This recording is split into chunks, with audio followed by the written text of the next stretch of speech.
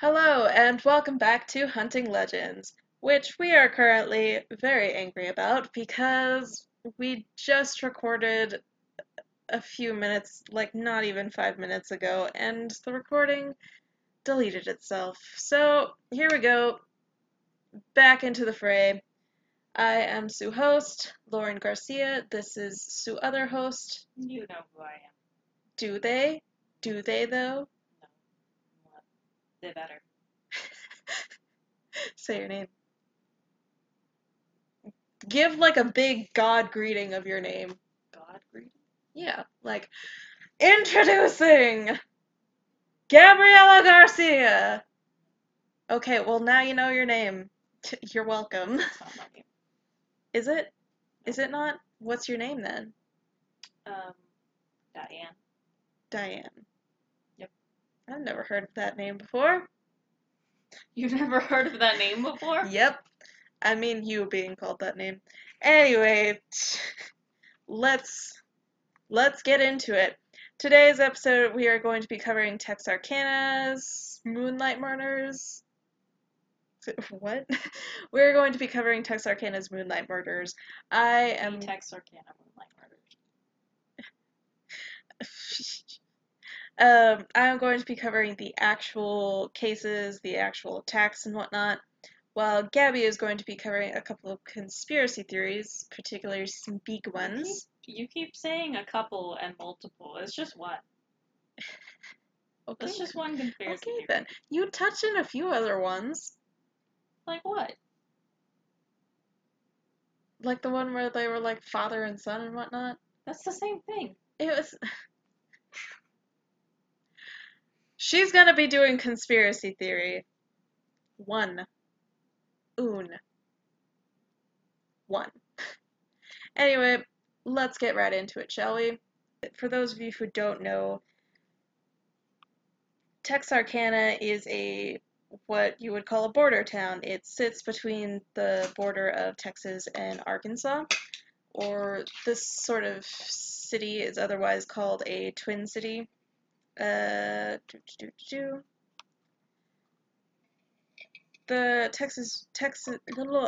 Texarkana Moonlight Murders are to this day unsolved. And they actually, in 1976, were the inspiration of a horror film called The Town That Dreaded Sundown, which is very, very, very loosely based off of the real murders. Anyway, the murders in question happened between February 22nd, 1946 and May 3rd of 1946. A killer dubbed the Phantom Killer attacked 8 people, killing 5 and injuring 3. Here, I'm gonna loosely describe the attacks and whatnot. If you are thoroughly interested in this, you can definitely go online. This is an open case. They have a lot of facts online about what happened in great detail and everything, if you want to look that up. Anyway, the first attack happened on February 22nd, 1946 at around 11:55 p.m. Jim Hollis, an age 25 male, and his girlfriend Mary Laurie, which is a 19-year-old female, were the first to be attacked. They had both gone down to Lover's Lane to Separately. together They just wanted to, hang out. hang out in the dark. No, they were fucking. When an unknown male came up to them and attacked them. They both did survive the attack. Jim with multiple skull fractures after being hit in the head by the Phantom with a gun. They were held at gunpoint. He was hit with the butt of the gun. He was hit with a blunt object severely multiple times. And he suffered skull fractures. Mary had minor head wounds and after being sexually assaulted. She was raped. Here's the kicker, though. She wasn't raped by the attacker. She was raped by her boyfriend, I remember that. No. What? She was raped by the butt of the gun. Oh, yes. The attacker sexually assaulted her with his gun. Whenever it is. He is a psychopath. Yeah. Whenever police questioned them, they both had clashing claims on what their attacker actually looked like, other than vague descriptions on height and overall body build. Mary, I'm just gonna stick with her first name. Mary's description was taken a little bit more seriously, considering she was quite literally face to face with her attacker, and it was loosely a tall African American male with a strong build and everything, but there were a lot. She wasn't a very reliable witness, is what I'm saying, which is understandable considering a lot. No reliable witness, as we know. And it is, yeah, no eyewitness is reliable, and in her case, it is understandable considering this was a very traumatic event for her and for her boyfriend. So, which led to March 21st, 24th. I'm not English. 24th. 24th, yes. On March 24, 1946, Richard Griffin, age 27, I believe, and Molly Moore, age 17, were found dead in Griffin's car by 10 years. Sorry? That's 10 years age difference. I'm sorry. Were found in Griffin's car near Lover's Lane by a passing motorist. Police had found them both in the... Richard was in the driver's seat. Dead. He had been shot in the back of the head. He was in the ditch, dead. Maybe we'll go over that story one day, but not right now. Griffin had been found in the driver's seat, shot in the back of the head.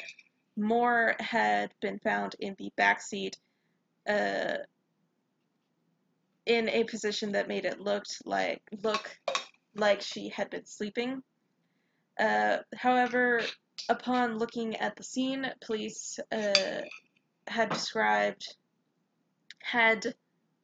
what is it called? I don't know. What is it called? Police had a pig. I don't know what you're trying to say. Police had evidence to say that they were killed outside of the car, and they were placed back inside of the car by their murderer. The police, whenever they got there, had a pig. This is going great. Anyway, they had a pig, they killed it, they butchered it. They threw it back in the car. Yeah, that's basically what the Phantom Killer did. And this particular attacked. This particular attack caused a citywide search on either side of the border, and by March 27th, police had interviewed over 60, if I can read my own notes, over 60 witnesses, including suspects, and people that claimed that they had information, but with no luck, they were still getting nowhere. So on March 30th, a $500 reward, which, what was the amount? We looked it up in the last recording. It was around $6,000? The reward was $500 in 1946, And in which current in days today's money, money is more than $6,000. yeah, it was more than $6,000. It's like $6,400. Yeah. And that was the reward released for any information involving the attacks involving the cases, which kind of led to a lot of false leads. A lot of people with misinformation or no information at all that were just trying to call in for the reward. So the police were chasing their tails, for lack of a better phrase, during this entire thing, which led to April 13th, 1946. Oh, actually, What? Do you remember something? in this case, immediately after the first murder, Immediately the right police on the Texas side called in the Texas Rangers. after. Oh, yeah, I remember that. And the Texas Rangers were there trying to help them solve the case. But considering that half of what was going on the Arkansas side, the police forces weren't sharing information, they were clashing on jurisdiction issues. The police kind of led to their own downfall and to why this case went unsolved. I mean, they did one thing right, and they called in the big guns as soon as they knew that they were out of their depth. But they stayed out of their depth, and there wasn't really anything they could do about it at that time because they didn't know. Yeah. And on April 13th, 1946 was the last night that a young girl named Betty Booker and her friend... Betty what? Booker. Booker with a B? Booker. Okay. Yeah. Who was age 15, and her friend Paul Martin, who was age 16, who was apparently picking her up from an event where she played the saxophone. Yes, she was a musician who was playing at a club. For lack of a better word, club. And her friend... There's not a club in Texarkana. Yeah. She was playing at a thing. Anyway, Martin came to pick her up. This was the last time that anyone had seen the two alive. It wasn't until the next day that Martin's body was found in a ditch in a suburban area. He was in the ditch then. And he had apparently been shot 4 times. His body, the coroner reported that his body had been dead for some time and had been sitting in the ditch for several hours. The first one you said he'd been dead for a while. For some time. The first recording was not good. He was immediately killed and dead all night. Oh, man. To put it lightly, my computer did me a favor of deleting the first recording.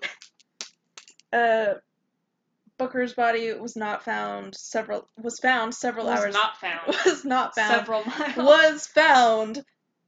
hours later, nearly 2 miles away from being last seen or from Martin's body. She was apparently shot twice.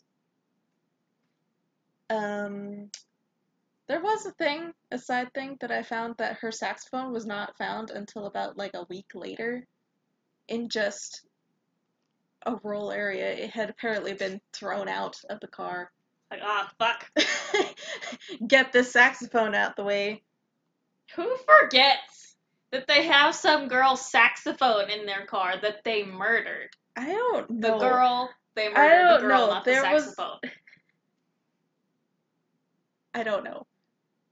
I really don't. I don't know if it was clashing evidence, this little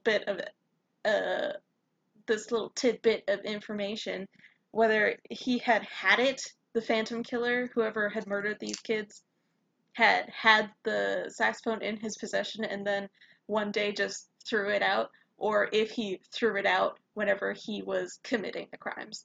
So, no, nobody knows. Uh, and on May 3rd, 1946, which were the last attacks. Which were is. Virgil Starks, 37 male, 37-year-old, 37th male. 37-year-old male, and his wife Katie Starks, 36-year-old female, were attacked inside their homes by an unknown gunman. Virgil was shot first. He had apparently heard or seen something, so he stand up to go look outside of the home, and he was shot through the window. It was multiple times. Okay, yeah, I have here, it said he was shot twice in the head.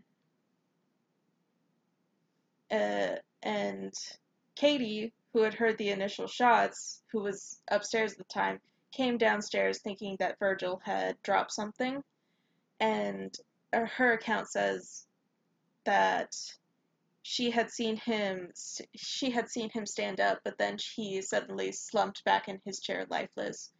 So obviously she ran to her house's phone line to call for the police, where she was shot in the face by the gunman who was still outside. How many times was she shot, Lauren? I don't know. I just know that she was shot multiple times. Say it was 6 times. Multiple times in the face. At least twice. Maybe but 47. Here's the kicker. We don't know. Here's the badass part of it.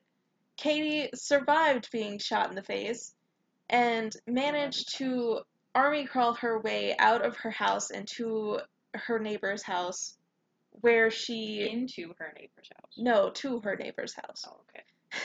Where her neighbor obviously helped her, called the police and everything, and she actually completely did survive this attack, which I think was pretty badass of her. She was a survivor. Was that you? Was that tapping? Okay, yeah. This was the last attack of the Phantom Killer. Police had nothing to go on. They were basically chasing their tails up until this last attack and up until the Phantom Killer disappeared without a trace. And it is... this town was thoroughly changed by this. I said this in the last recording. This was sort of a sleepy town where people didn't lock their doors or anything like that because nothing ever happened in this town. And then after just the first attack, everybody in this town was so suspicious of everybody. Suspicious. Yeah. Suspicious of everybody else in the town. And yeah. Anyway. It's safe to say that they locked their fucking doors after that. Safe to say they were being safe. Not to say that stupid teens were not going to Lover's Lane after this. I mean, you gotta fuck somewhere. Oh my gosh! I knew you were gonna say something, but I didn't think it was that. Okay. I will hand it over to you, Gabby, with your conspiracy theories. Conspiracy theory. Get on with it. My conspiracy theory is that some people believe the Phantom Killer and the Zodiac Killer are the same person.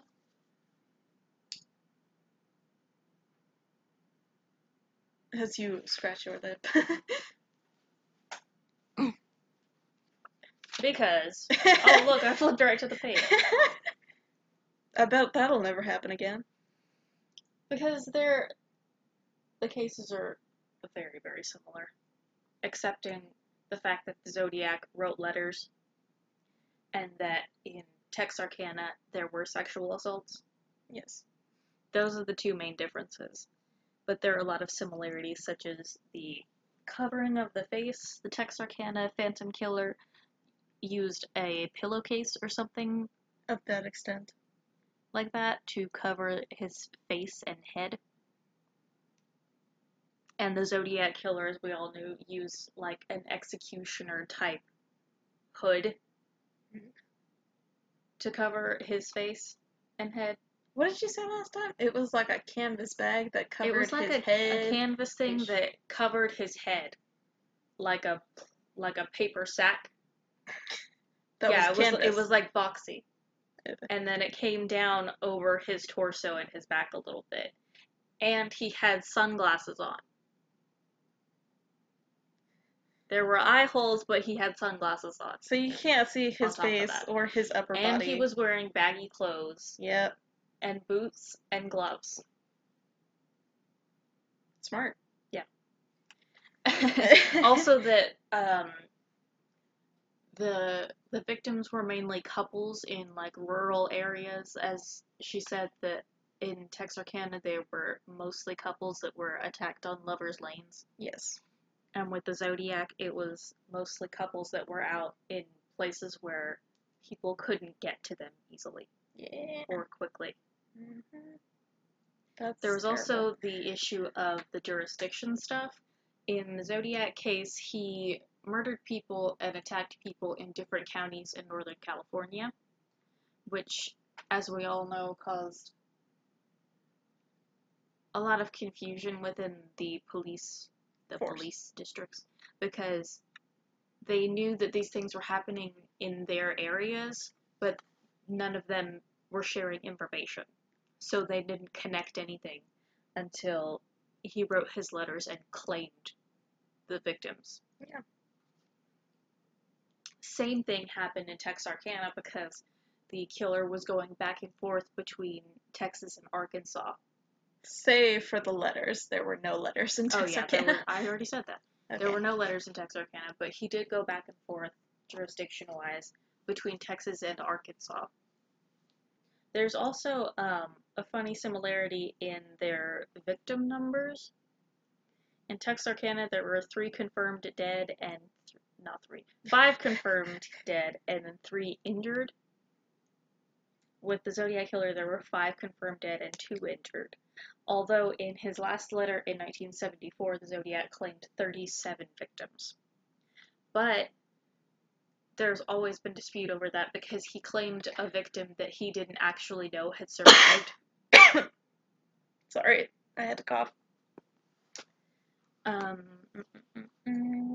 The Texarkana murders took place in the spring of 1946, in February through March. And it could have been, timeline-wise, it could have been a person in their late teens or early 20s, and would just about fit the age range of the person that they thought were committing the Zodiac murders. In their 40s. Okay. There's also a theory that the person who did the Texarkana murders was the father of the person who did the Zodiac murders.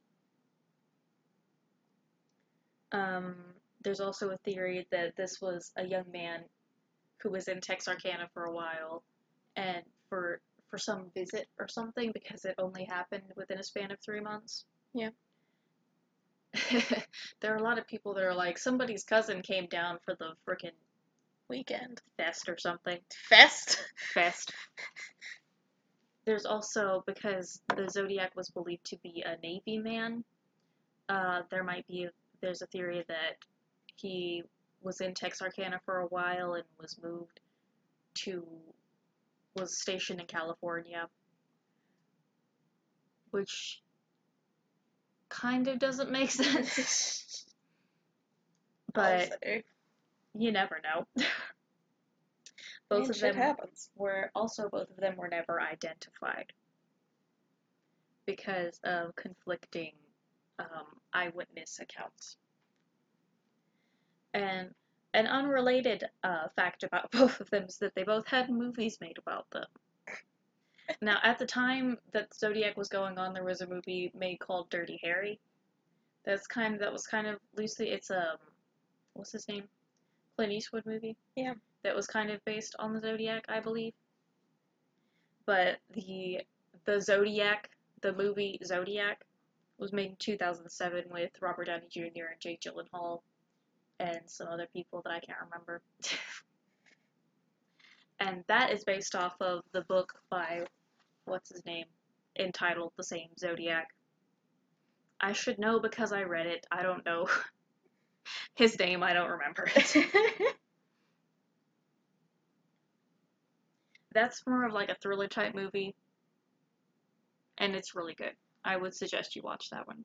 But the the movie that was based on the Texarkana Moonlight Murders is called The Town That Dreaded Sundown, made in 1976, and that is the most terrible I wouldn't say that, but it's a really terrible horror movie in which, you know how a trombone is. You know how it slides.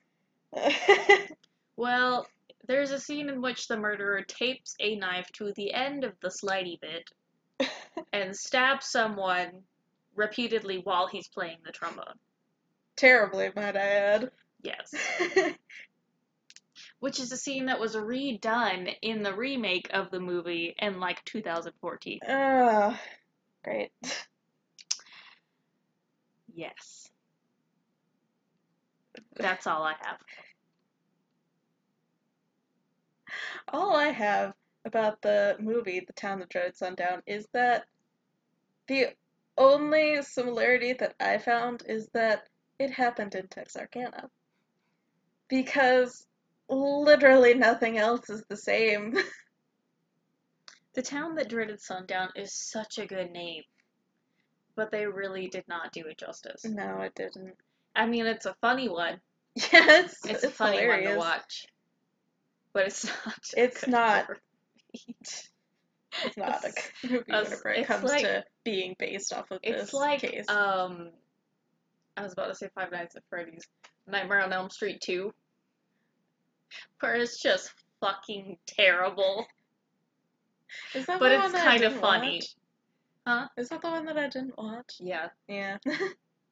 I watched all the other ones except for the second one. Yeah. Anywho, is that all you had to add? Yeah. Alright, well, that's all I have to add to. Ah! My cord! Anyway, this has been Hunting Legends. If you are a first-time listener, hope you subscribe for more. Hope you listen to our past episodes.